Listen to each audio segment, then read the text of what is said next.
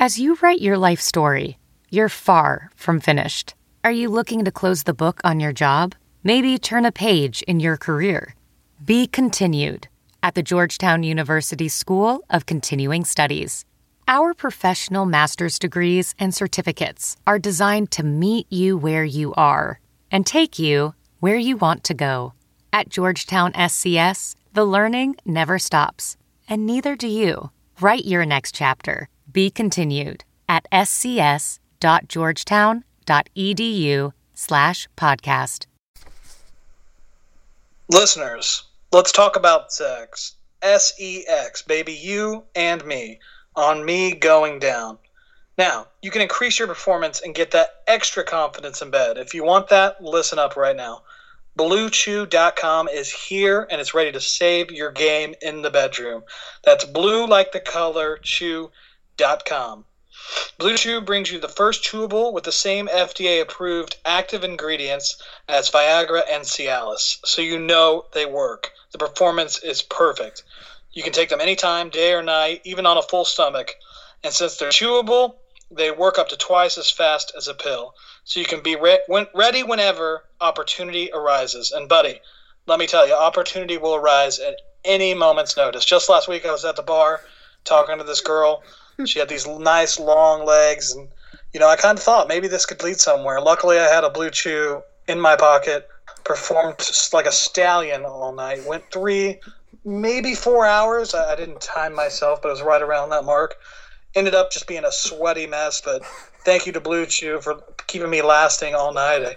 I came a couple of times, but that's neither here nor there. Right now, we've got a special deal for our listeners. Visit BlueChew.com and get your first free shipment free when you use our special promo code ARMCHAIR. Just pay the $5 shipping. Again, that's BLUEChew.com, promo code ARMCHAIR to try it for free.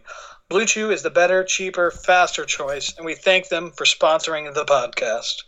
Boys, it's Jeremy W. Miller. Neal the rebound. Kevin Ollie brings it up. Throws it across. Miller for three. Oh! He backed it in!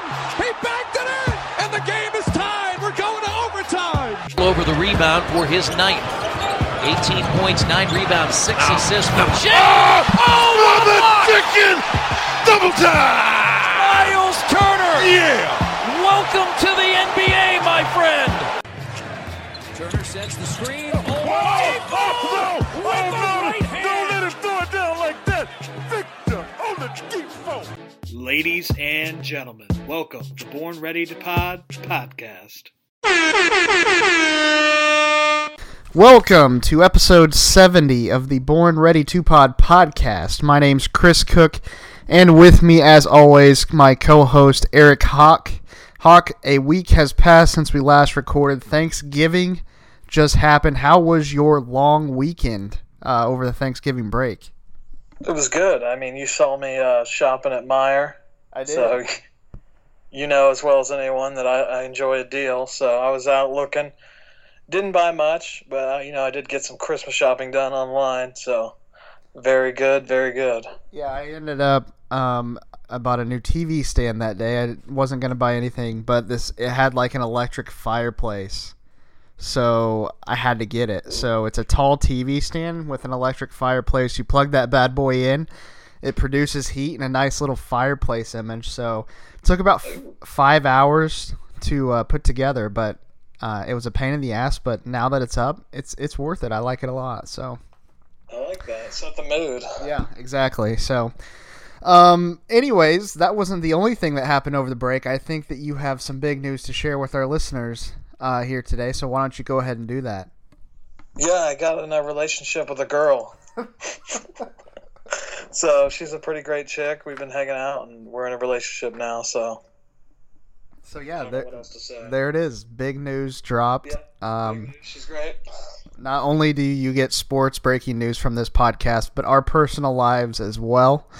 Yeah. So, all right, that's congratulations. Like everybody else, I found out on Facebook. So maybe. Yeah, I tricked a girl into liking me. So yeah. So pretty good. All right. Now let's get into it. Just like we've done the latest episodes, we're going to start with all things Pacers. Usually we talk about the Colts, but there's not much that I like to talk about with them at this point in time. So if you do want to throw in some Colts things, go ahead. But I don't really want to talk about those jackasses.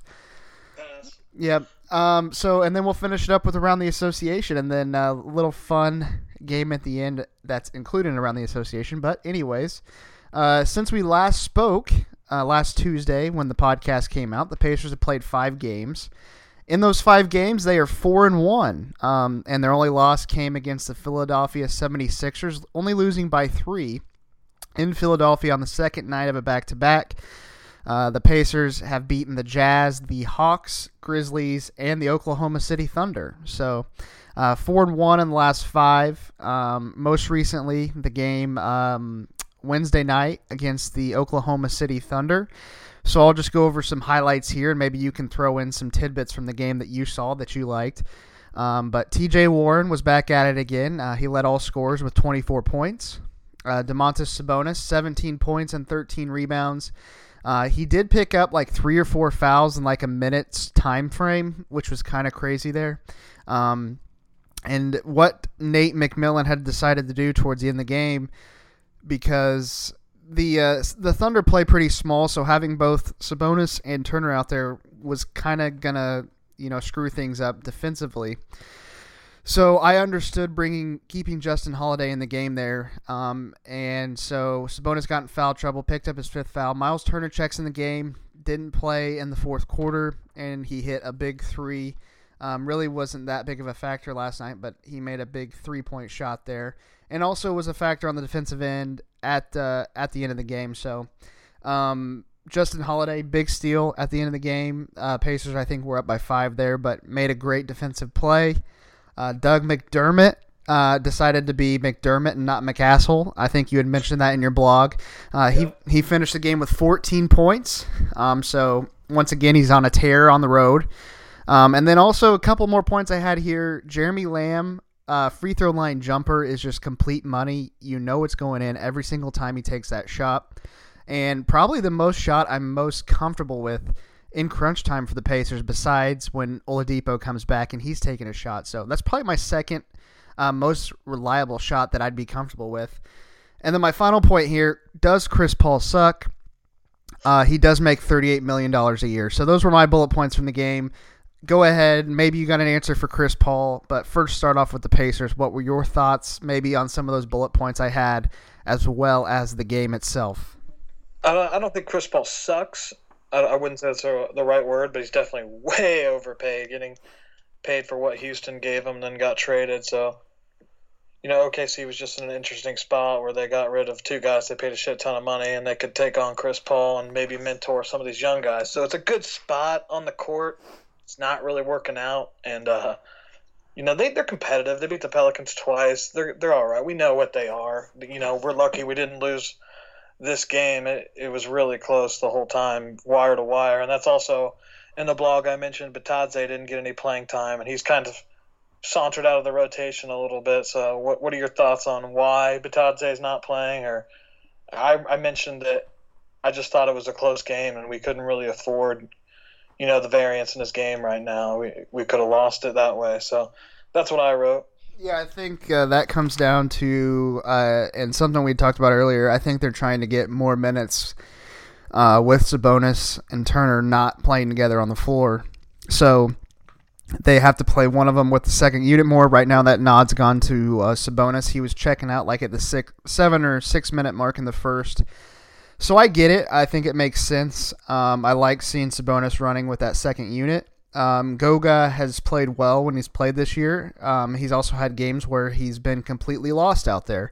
But, I mean, that's kind of to be expected. He's only like 19 or 20 years old, and he's played international basketball his entire life. So he's got to get more acclimated to the NBA game. But he's been serviceable when he plays. I feel comfortable throwing him in there when the guys are in foul trouble. But I think probably for the foreseeable future, you're only going to see him check into games if one of those guys gets into severe foul trouble in the first half. And second half, I don't see him being a factor at all unless there is that foul trouble factor, because he hasn't played in many second halves here recently. He's only been getting first half minutes, kind of like the TJ Leaf TJ Leaf was getting those minutes beforehand. So, yeah, I think Goga's probably not going to be playing much unless we have fouls and injuries from this point forward. Is that what you think?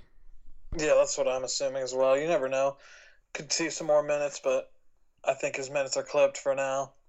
Yeah. Another interesting stat I found, Justin Holiday, who's played very well off the bench for the Pacers this season. He continues to hit big shots and make big defensive plays like that steal last night, even though the game was kind of over by that point, but still he's made some great defensive plays.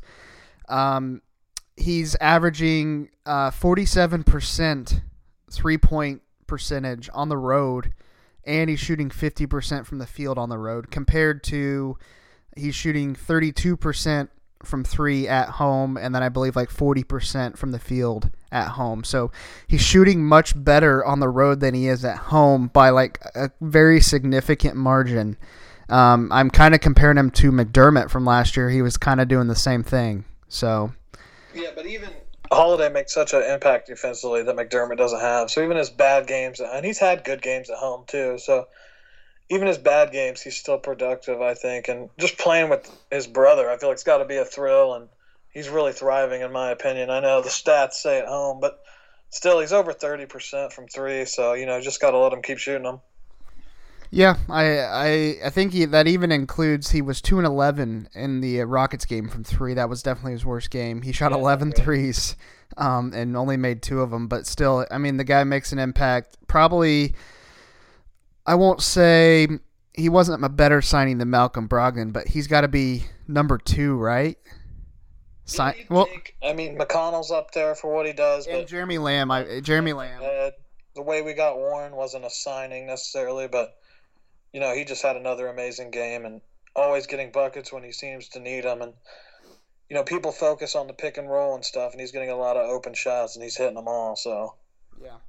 So I'd probably go Brogdon, Lamb, followed by Holiday, but still, that's impressive. They signed him kind of last minute there. So, anyways, Pacers win. They improved to 14-7 on the season. So a win is a win, and they've beaten the Thunder twice this year. They haven't really had good luck playing in Oklahoma City while the Thunder have played there. So we'll take a win any way we can get it. And the Pacers complete 180 from that game in Philly on Saturday night when they couldn't close in crunch time.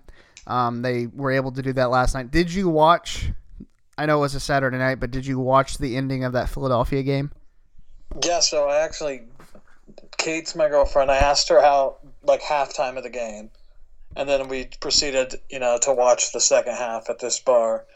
So it was a very romantic night, all things considered. The loss, I wasn't in a terrible mood after the loss, all things considered. We played hard. We know we can play with them. That's important. Obviously, we have Oladipo coming back, yada, yada, yada. But, it's a little concerning. We haven't beat a top-tier NBA team, in my opinion. I mean, we lost a few cupcakes, and then we've beat everybody else we should have beat.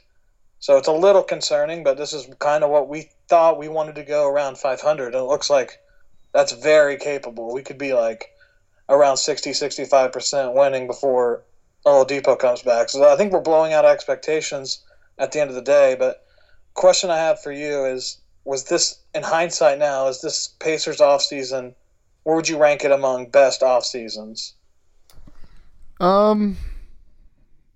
So I would probably say, and I'm on the spot here. That's why it's going to take me a minute to formulate the answer. No prep on this question. Domantas and Victor, that one obviously I think trumps it at the end of the day. Yeah, I was going to say that one trumps it. And then did we get Bojan and Thad in the same offseason? That one's up there, but I could see this one, even trumping that one. So yeah, that offseason was Victor, Bojan, and Collison and Domantas. They got Thad the year before. Yeah. The 2016 offseason was terrible. Mm-hmm. I would say, probably 20. I think it was 2011. They got David West. That was a pretty good offseason. That's a good one. Anything before that, I mean, I'm not going to look back into the 90s, so I'm going to have some recency bias here, but I'll look in 2000s beyond. I would probably say this one is at least top 3 of the last 20 years. I mean, those teams that they put together where they had Artest and Jermaine O'Neal, I mean, the Artest trade was like mid-season. So yeah, I would probably say that this is definitely top 3. I'd have to take a deeper look into it, but like you said, that 2017 offseason where we thought was going to be a bad offseason that ended up being a pretty damn good one.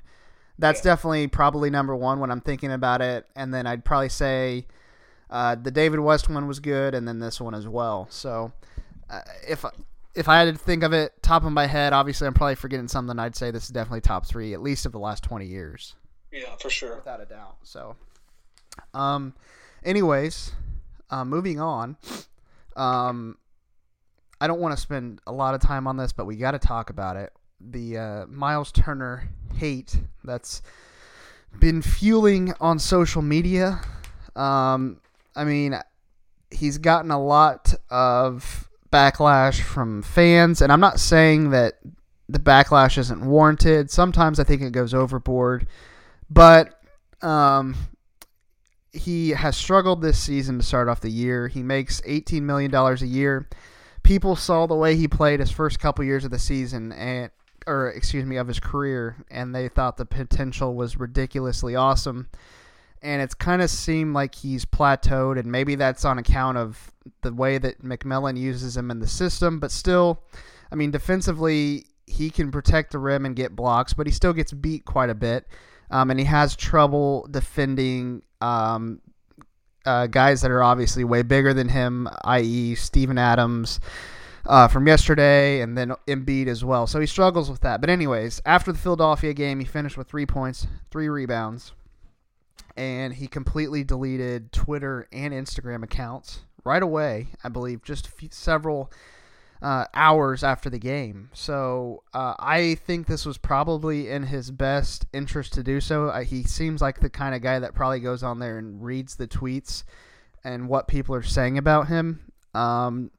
So kind of just picturing him going to his Twitter and seeing this Jeremy W. Miller guy always in his mentions or saying his name. So what were your thoughts on the hiatus that he's taking? Maybe it'll be a week or 2 and then he comes back, but I think it's good for him to stay off of it, and maybe it'll help with his play. Probably not, but I think it was probably a good move.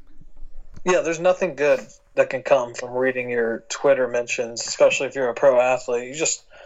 You got to let it slide. You got to ignore it. I know it's hard. I know people are human. You kind of want to know. You want to get that vein, itched. But I think it's better if you just stay off, focus on the game. It's hard to do. I mean, social media is a big part of our lives now, more than ever for most people. And these athletes, they build a brand through it, and maybe they sell ads, yada yada yada. It's a career after sports, just for being a celebrity, and it's a weird lane that's opened up. And social media can be very, very toxic. We've all seen it, and just get off it. Whatever, people are going to say what they're going to say. At the end of the day, if you confront these people, they're not going to say it to your face. They probably don't even mean it. They're just passionate fans that are pissed off. So I don't know. I don't think he's gotten much better in these last 3 years. That's what I will say. I say he's always been a decent three-point shooter. He's always been a rim defender, and everything else is kind of just pretty average, in my opinion. And he struggles against guys like Joel Embiid and Steven Adams. A lot of guys do. I mean, those guys are all-star caliber players, so I wouldn't say it's a huge knock against him, to have a bad game against Joel Embiid. But at the same time, he's never rises up to the occasion. It's always like that. So you'd like to see it happen some, but we're all rooting for Miles at the end of the day. Yeah, and I think even if you mention something or criticize his play, it doesn't mean that you hate him as a player or anything like that. Like W for sure. I mean, he goes overboard with the hate. That's definite. But I think you have the right to criticize the way a guy's played. And I mean, if you don't think that you can say he's not being used properly, yada yada yada. But if you just got to look and see the results that are out there, and it shows that he hasn't played up to par this season. And, I think taking a break from the whole social media stuff, maybe it'll be good for him. But I still think that, I think he's still got a lot of potential, but I don't know. I'm kind of where you're at, where I've seen it kind of him plateau the last few years. And I know he's trying to get better. He wants to be better. It's not like he's lazy or not trying. He's not a guy that, is sitting on his ass in the off season. He's actually going out there and trying to get better. So you want to see him. He's a nice guy. You want to see the results on the court from him. So yeah, it's good for him to take a break, get away from W for a little bit. And, he's had a couple good games since then, so we'll see what happens. But yeah, he's a guy that's been with this franchise for so long. He's been in a lot of big games. Those games against the Cavs with LeBron, and then, other playoff games, and kind of saw the transition after Paul George, and he's the one guy that's remained the same. So there's a lot of sentimental value, and I understand it for sure. Yeah, and I think the big thing, too, is you just can't compare him and Sabonis as apples to apples. No. They're completely different players. Miles he gets 7 or 8 rebounds, which isn't terrible, but he's not going to rebound at the rate that Sabonis does. Sabonis isn't going to block shots or make threes at the same rate that Miles does. So I think a lot of people view him as that he should be this big enforcer like Sabonis is, and that's just not going to happen. That's not the way he's ever played basketball. So you can't expect him to be something that he's not. Yes, he's struggled this season, but also have level expectations on this whole situation. So that's my whole 2 cents on that. Anyways, moving on. Victor Oladipo, Mad Ants, he practiced with them over the past week, along with Edmund Sumner, who just has been released that he will be available to play Friday night in Detroit. So that's big news. Big news for you. No chance for the ass tat over the last month, but the ass tat season is back. Anyways, more on Oladipo. We can talk about Sumner more in a second. He practiced with the Mad Ants, like I said, and so he had this interview scheduled, media availability. The Pacers don't ever really have him available for media interviews because there's not much to talk about. A lot of speculation. There could be something yesterday from his media availability. Nothing came out of it. Still says there's no timetable for his return. Even though we're at the beginning of December, I feel like he has a good idea of when he's going to come back, and he's probably not really rushing it because the Pacers have been playing so well. So do you think that he's lying about this and that he's just going to come out of nowhere and play one night? I hope. That would be awesome. But in honesty, I think it's going to be after All-Star break. How many games are after the All-Star break? Like 30? Oh, it's in like the beginning, middle of February. So you think it would be that long? You think it would be that long? Yeah. Oh, I would put money on beginning or middle of January. I don't think it would be that long. I could see him maybe waiting if the Pacers were okay until then, but I would say probably January or middle of January. But now that you kind of say that, it kind of scares me. Well, I'm just thinking like the worst expectation is we have an Andrew Luck on our hands where he doesn't play all year somehow. That's the worst. The best situation is he comes, or let's say a step below the worst would be he comes back right before the playoffs, week or two, gets in those games, and then we have him ready to go for the playoffs. And then maybe what we're hopeful for is by the end of December, January, which maybe, he seems to be running. He's not going full speed. I saw that tweet said he was going about 50%. It is the Mad Ants, so, there's no reason. You just want to kind of get in a flowing thing. There's no reason to go 100%, so they're taking it smart with them. So no timetable. It's like, do franchises usually release a timetable? Like, I don't know. What do you think? Because I could see it being as early as the end of December. If I had to guess, just as the latest, it would be after All-Star game. I don't think it's going to be any of those dramatic scenarios. Yeah, I could see him coming back this month. He seems he's doing all the practices, like you said, 50%. Doesn't need to leave it all out there with the Mad Ants. I would say when he does come back, at least for several games, and it's probably the plan is just to play him off the bench and Yeah, so, I mean, at least maybe even 10 games or something like that. Just let him play off the bench. I mean, if he's starting to feel better, he can finish games, but, you can put him on a minutes restriction, have him come in with that second unit and just run things that way. So I would probably think that's the expectation. I think that they have an idea in their head of when he will play. They're not just saying that there's no timetable. They have a timetable. We're getting close. We're getting very close. I could understand if it was like, the summer, but we're getting very close, and he's doing these practices and 5-on-5 workouts. So that's also a very good sign. But I mean, if the Pacers keep winning, he could just keep delaying that. So until he's actually 100%. So that's probably the plan right now anyway, but I think February might be a stretch, but I think, like I said, probably I wouldn't be surprised at the end of this month, but I'm more expecting sometime in January. So yeah, hopefully, because just seeing this team fully healthy is what I've been looking forward to like all season. Yeah. Anyway, Sumner, tweet came out. He's available tomorrow. I don't know if he's going to play. Seems to me like his spot's kind of not. I mean, he might get Aaron Holiday's minutes. Holiday struggled the last couple games, but he had some good games while Sumner was out. Sumner, whatever. I mean, he's played in 2 or 3 games this season, and Pacers Twitter loves him. But I do want to see him play just so he gets 15 points. So are you nervous that he's back?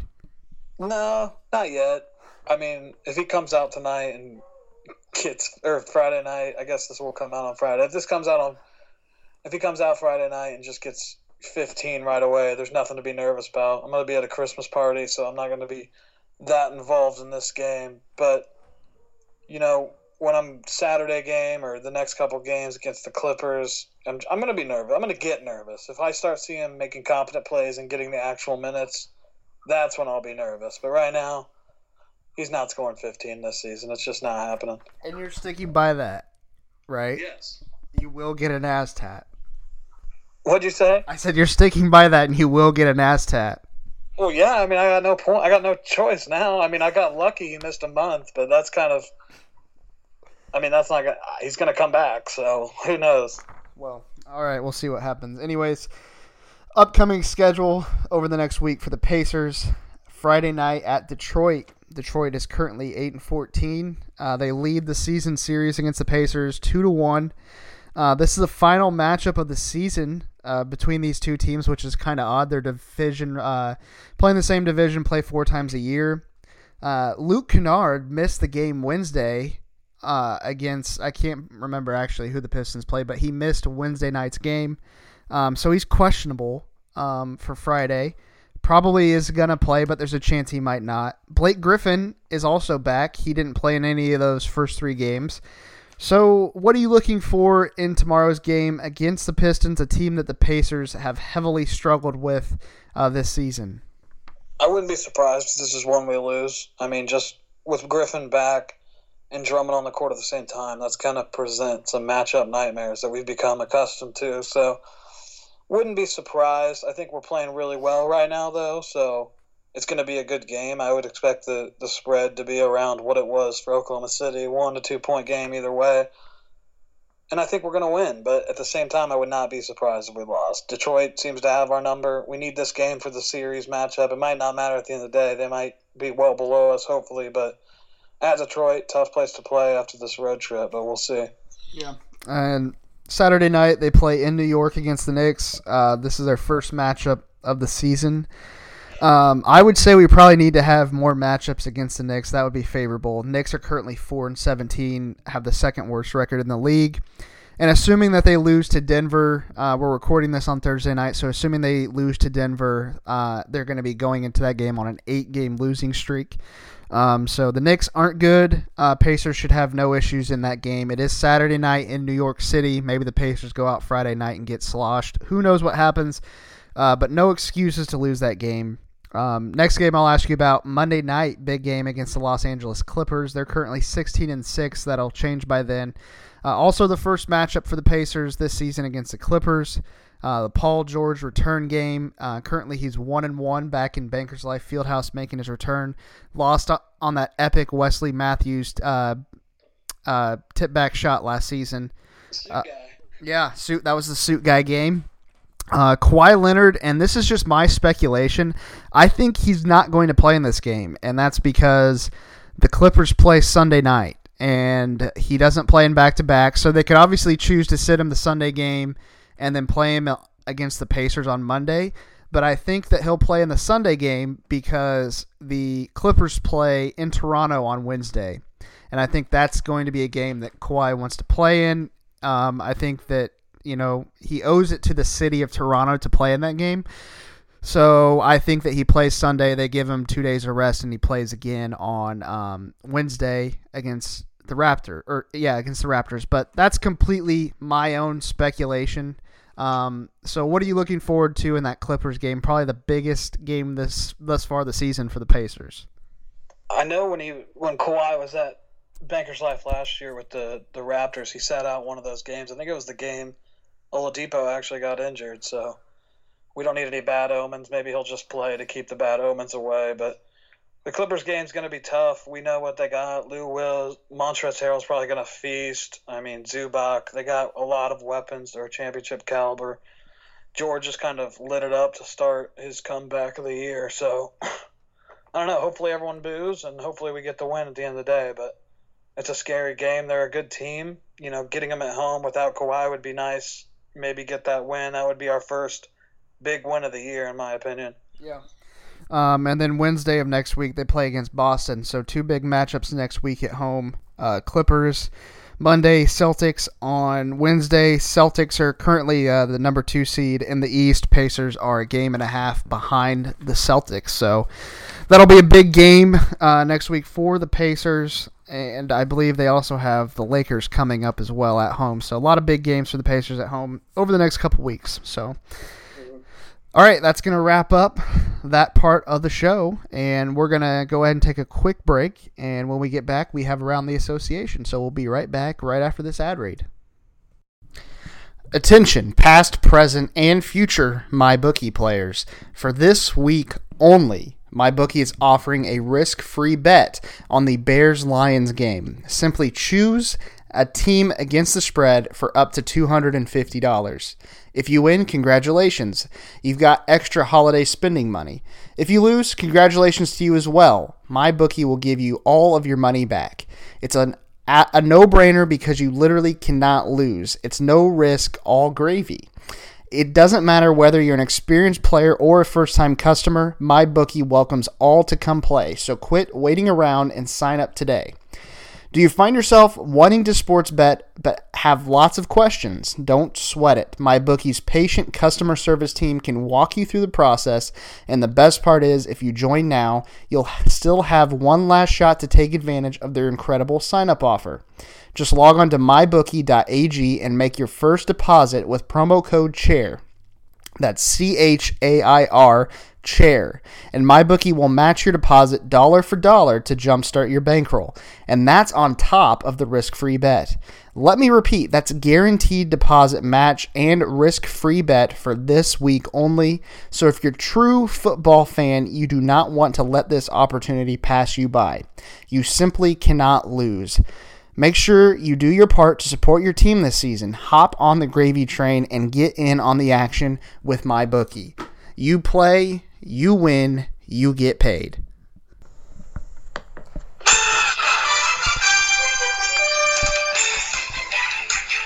It is time for Around the Association, presented by Born Ready to Pass Podcast.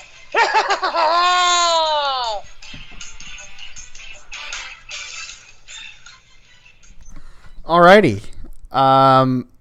We're back again around the association, as you just heard in your headphones or over your car speakers. First things first, before we dive into around the association, I want to kind of talk about the newest members, because this is kind of around the association talk. Newest members of our blog. Should I go ahead and introduce their names over the podcast? Might as well. So we got 4 new members to the blog over the weekend. Comics Dude, you all know and love him from Pacers Twitter. Great guy. So check out some of his blogs. We have Chris Poindexter. He also joined the team over the weekend. Looking forward to seeing his blogs. He's already doing his own blog of himself, and he's going to be doing some blogs for us now. Joey Haas as well is joining the blog, and he's also does a podcast. I can't remember the name of it, but he'll be on doing the blog and doing some recaps, articles, things like that. And then also Arthur Solari. I hope I said that right. It sounds right. We haven't actually spoken in person, but we've spoken over the DMs. And Arthur did his first blog over this week, and he did it for the Pacers Thunder game, and he was 2 points off. He predicted the score to be 107-98, and the score was 107-100. So I'm thinking there's something in France, like he's got a secret bookie or something that's telling him this, kind of feeding him this information, because that was pretty spot on. I hope so. Do we know if he gambles? I talked to him about gambling a little bit. I want to get some more information, but he said like the lines and everything's a lot different over in France. So I got to get some more information on that. Anyways, all right, next topic. So make sure you have an eye out for that. I wanted to go ahead and say that now before I forgot at the end of the show. But anyways, here's some more actual topics in the NBA. Tuesday night, the Rockets and the Spurs game ended in quite the controversy after the referees mistakenly did not count a James Harden dunk with 8 minutes in regulation that would have given the Rockets a 104-89 lead. The dunk by Harden went right through the net, went over, and went back in. It was very strange. Anyways, the Rockets ended up losing the game to the Spurs by 2 points in overtime. The Rockets have since suggested to the league to either award them with the victory or replay the final 8 minutes again of that game. League officials, I think, have laughed at that proposal since then. What do you think about that? Have you seen the play, or what the NBA needs to do to figure out what to do here? Yeah, I saw the play. Really weird play. I mean, at the point of the game, they were up. I mean, they blew the lead, so I don't think you can retroactively go back and play the game. This isn't a fantasy world. Just take your L, Rockets, and move on. Yeah, it doesn't make sense. They're not going to award them the victory. I mean, I understand that kind of screwed them over. The game could have went a different way, but I mean, you had a 13-point lead and you lost it. So, yeah, I mean, it doesn't make sense what they're suggesting. Yes, the NBA referees have to be better. They have to figure that out, what to do there. But it just doesn't make sense, either of those options, and they should be ashamed of themselves. So, yeah. All right, Wednesday night in a game against the Utah Jazz, LeBron James had a blatant travel, palming the ball and then proceeding to take 3.5 steps. The officials appear to be looking right at James, but did not call the travel, which led to former Pacer Bojan Bogdanovic's great reaction. Does LeBron do this type of shit on purpose just to see what he can get away with? I mean, yeah, the way you phrase that question, I got no other way but to say, but yes. I mean, he thinks he can just do whatever he wants out here, yada, yada, yada. You know, I've enjoyed not really talking about LeBron this year, even though they've been amazing and unbeatable. We know what they are. So, yeah. It was a weird call. And, you know, Bojan's face said it all. He was super pissed. And I think the guy just looked away for a second and then looked back and he didn't even see it, is what I would guess, because I don't know. You know, every clip is online. You know, everything is online with LeBron James. Not calling that. Just a weird call. Maybe they had the over. Maybe they had the spread. I don't know. Yeah. I mean, the call didn't matter. The Jazz got whooped at home by the Lakers. But, yeah, I've enjoyed, you know, I mean, in a season when they have both Davis and James, we haven't talked about them as much, which I enjoy. And they're winning. So, yeah, but I just thought that was very interesting, that travel. 3.5 steps. It kind of reminded me of the Russell Westbrook from several years ago off the inbound pass, where he just walked like 4 steps and then dribbled. So, there's been a lot of those plays. That Bledsoe just walking out of bounds this year. I'd like to just put together a list of the weirdest plays that have happened this year. Yeah. Anyways, moving on. Last topic before we get into our final topic, which is actually a game. So this is the actual last topic of around the association. The NBA's national TV ratings are down double digits compared to this time last season. NBA on TNT viewership is reportedly down 22%, while ESPN NBA coverage is down 19%. People are saying the cause is due to injured stars, or what some people like to call load management. The Western Conference imbalance, so that meaning all the best teams play on the far west coast, and all their games are mostly starting at 10:30 p.m. Eastern. And then the forever excuse that is people are cutting the cord. So is the NBA just making stupid excuses here, or are we as the consumers just sick and tired of watching the same matchups and teams daily? I definitely can see the NBA season boring to some people at the beginning of the year.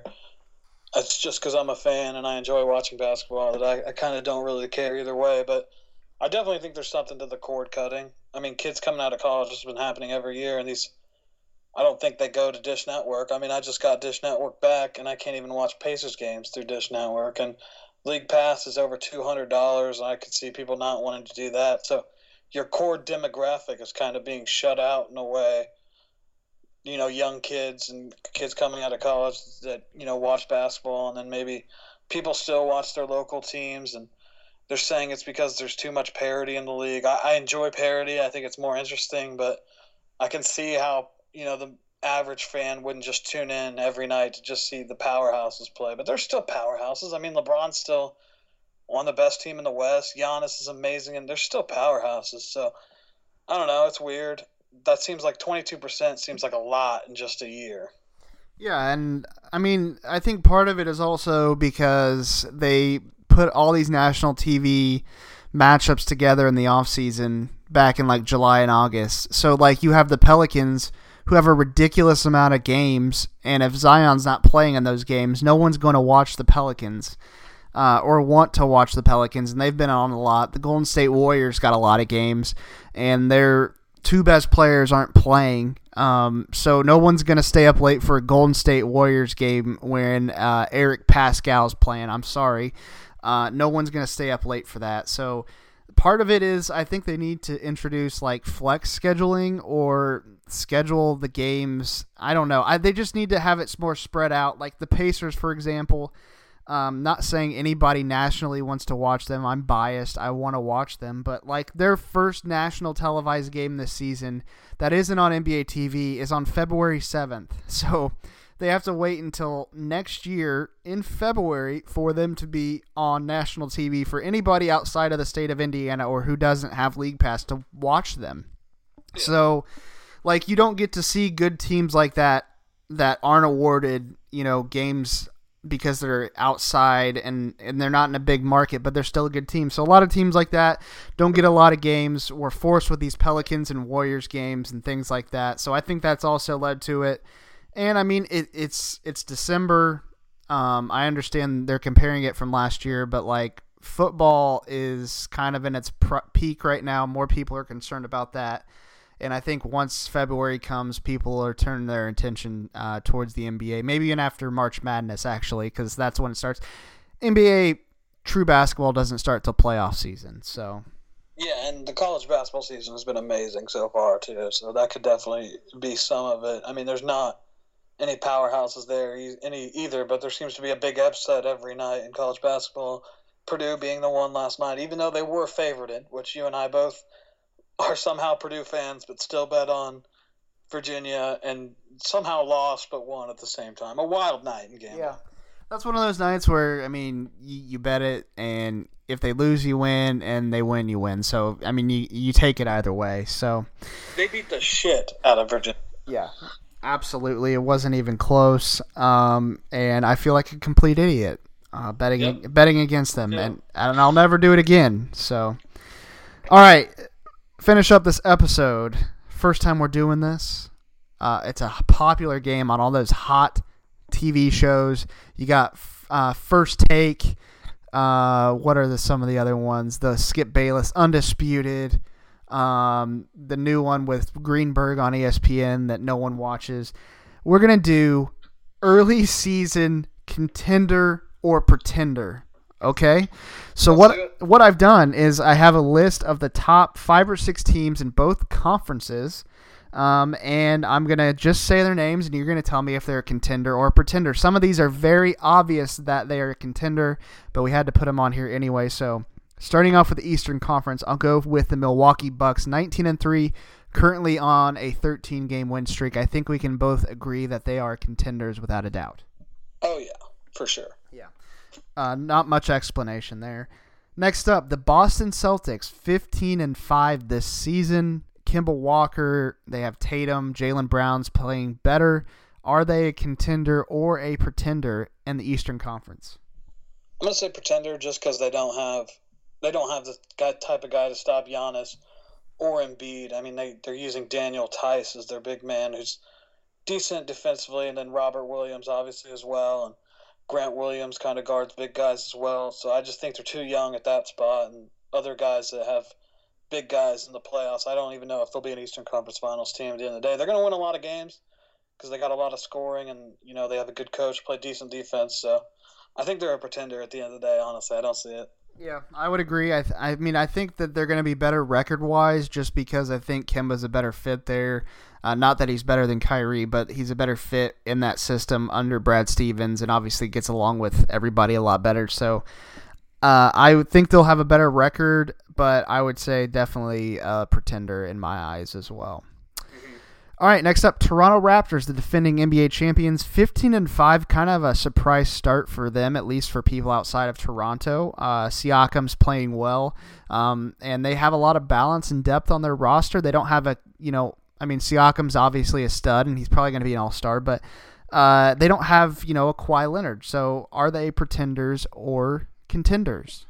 I think they're pretenders for now. I think they're undefeated at home, so they use their home record, to their advantage. They might have lost one since I saw that stat last week, but really good record at home. But I think Hassan Majuri, or whatever that guy's name is, I think he will be looking to make a move at the deadline at some point. So I think they're pretenders right now, could possibly be a contender with a move at the deadline.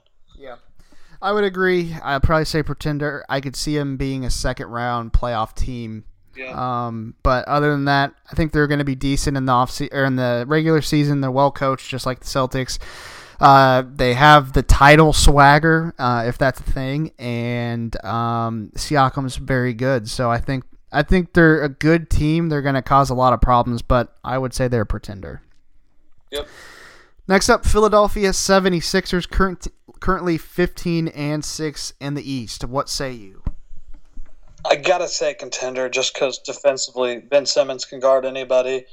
Horford's an amazing defender, and he just seems to get big buckets. And Tobias Harris he's a guy that they're going to lean on a lot in the playoffs if Embiid gets tired like he has in the past. But it's them or the Bucks is what everyone said from the start, and I haven't seen a lot to change my opinion. They've lost more games than the Bucks, but Simmons missed a couple of games, Embiid's missed a couple of games. They're going to go through that.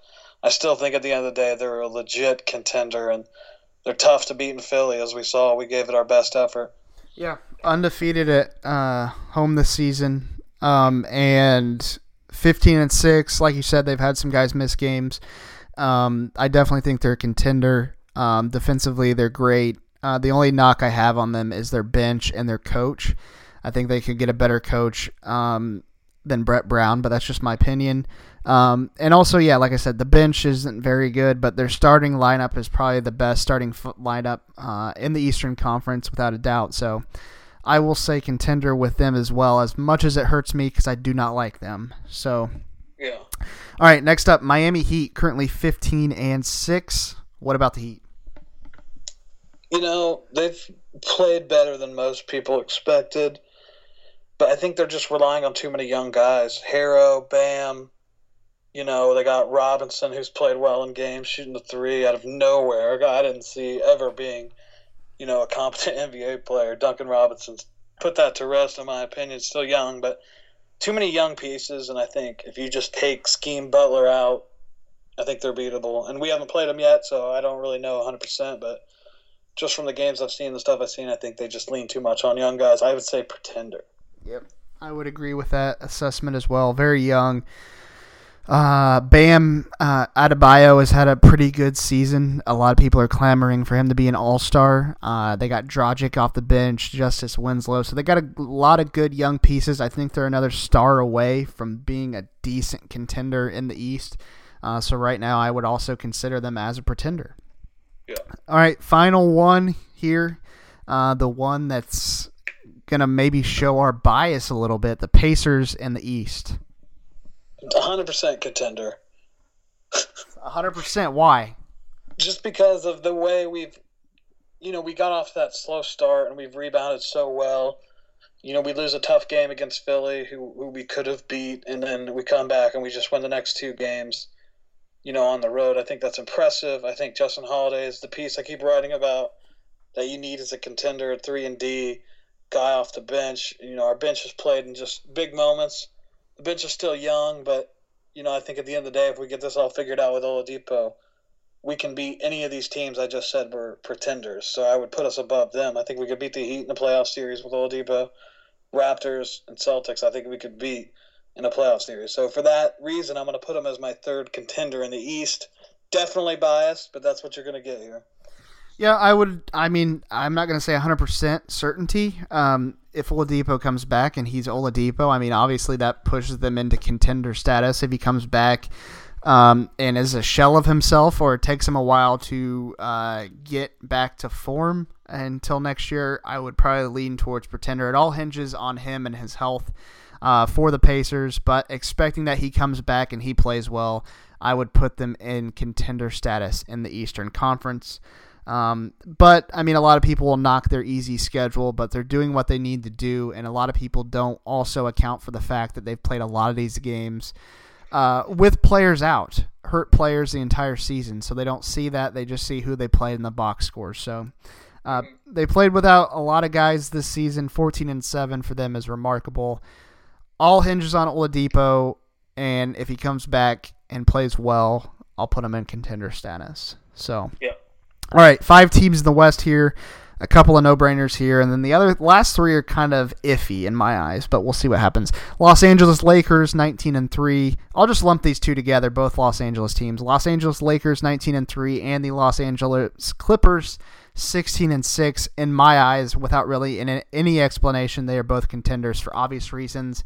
Do you disagree?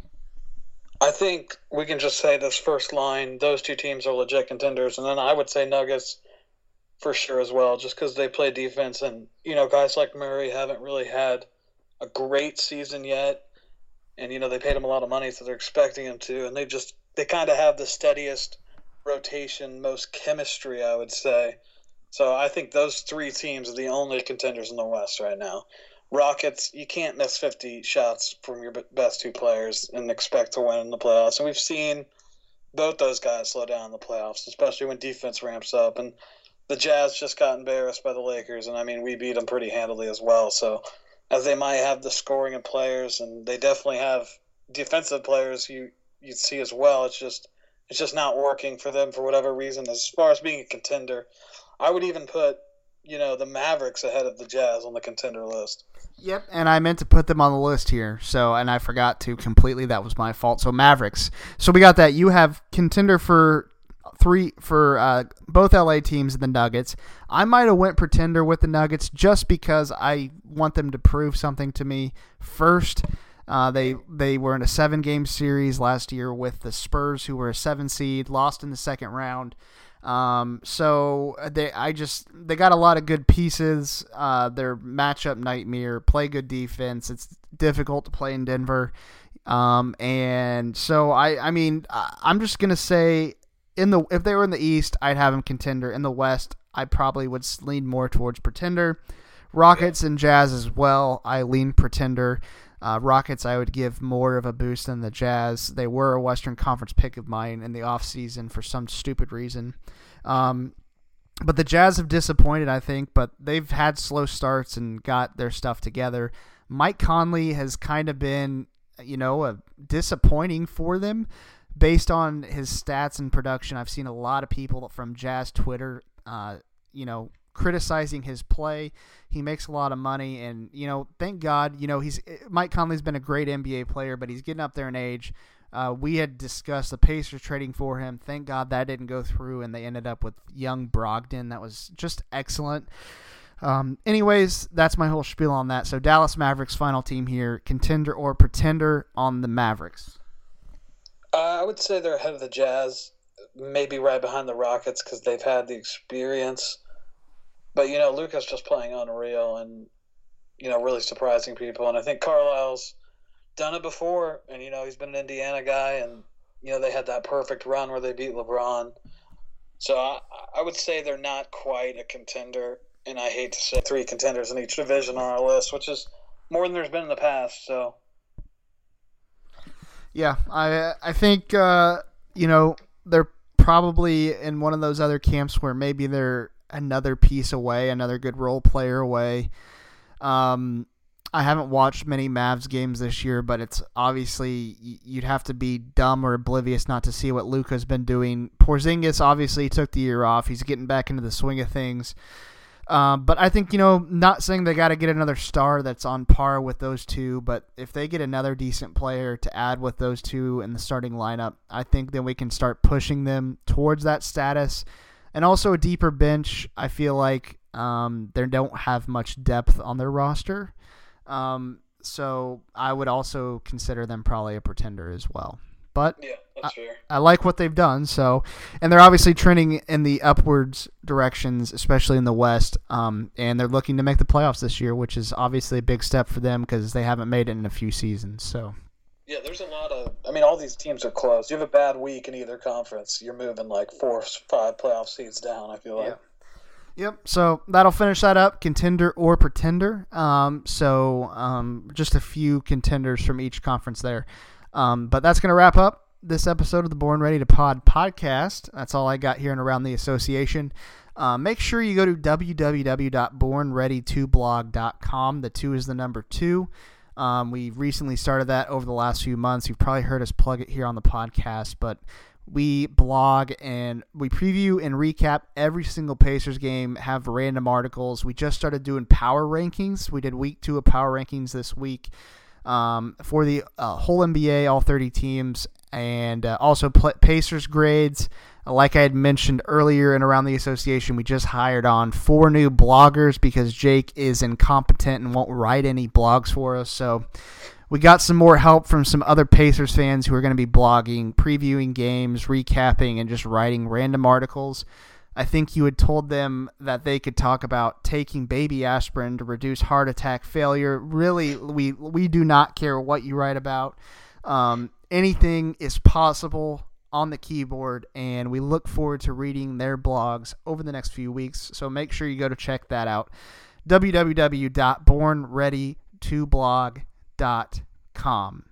So that's going to wrap up this episode of the podcast. We will see you guys next week. See ya. Look around. You can find cars like these on AutoTrader. New cars, used cars, electric cars, maybe even flying cars. Okay, no flying cars, but as soon as they get invented, they'll be on AutoTrader. Just you wait. AutoTrader.